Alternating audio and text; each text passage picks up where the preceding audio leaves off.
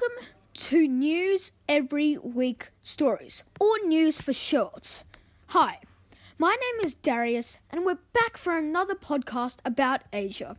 In the last couple of months, a spate of deadly kite accidents have happened in India.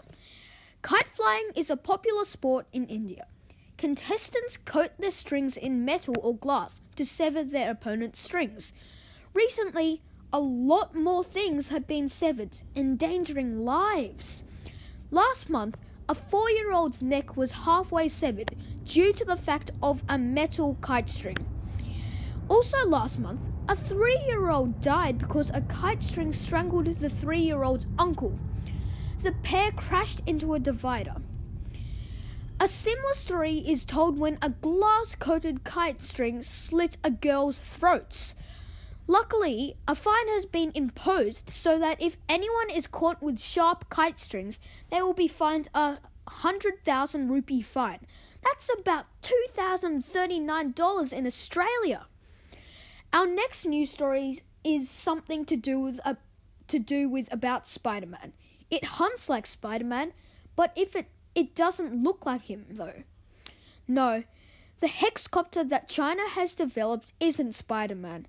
It hunts like him though. The drone has a large net that it fires a web-like thing at it. It's so it can disable other drones and even small aircraft.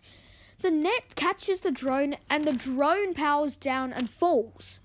These drones were developed by China Aerospace Science and Industry Corporation. The hexcopter can integrate with the Defense Force of China.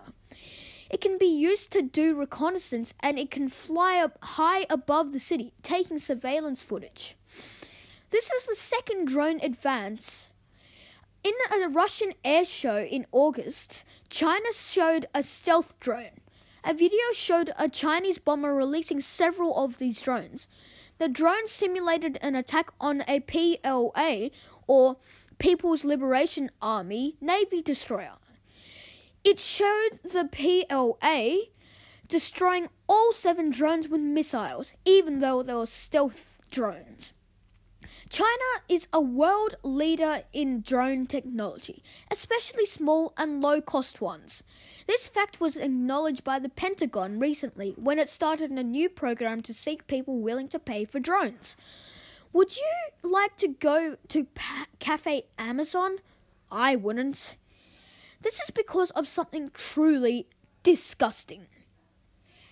In Bangkok, the chain called Cafe Amazon has been undergoing health risks. This is because of a staff member reusing a cup, washing it out and serving it, all this while happily chatting to colleagues. The chain released a public apology when a video was leaked. It showed the staff member doing what she did. Ugh.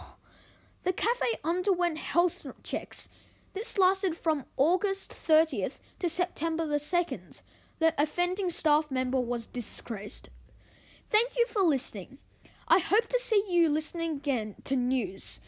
Goodbye. Yay!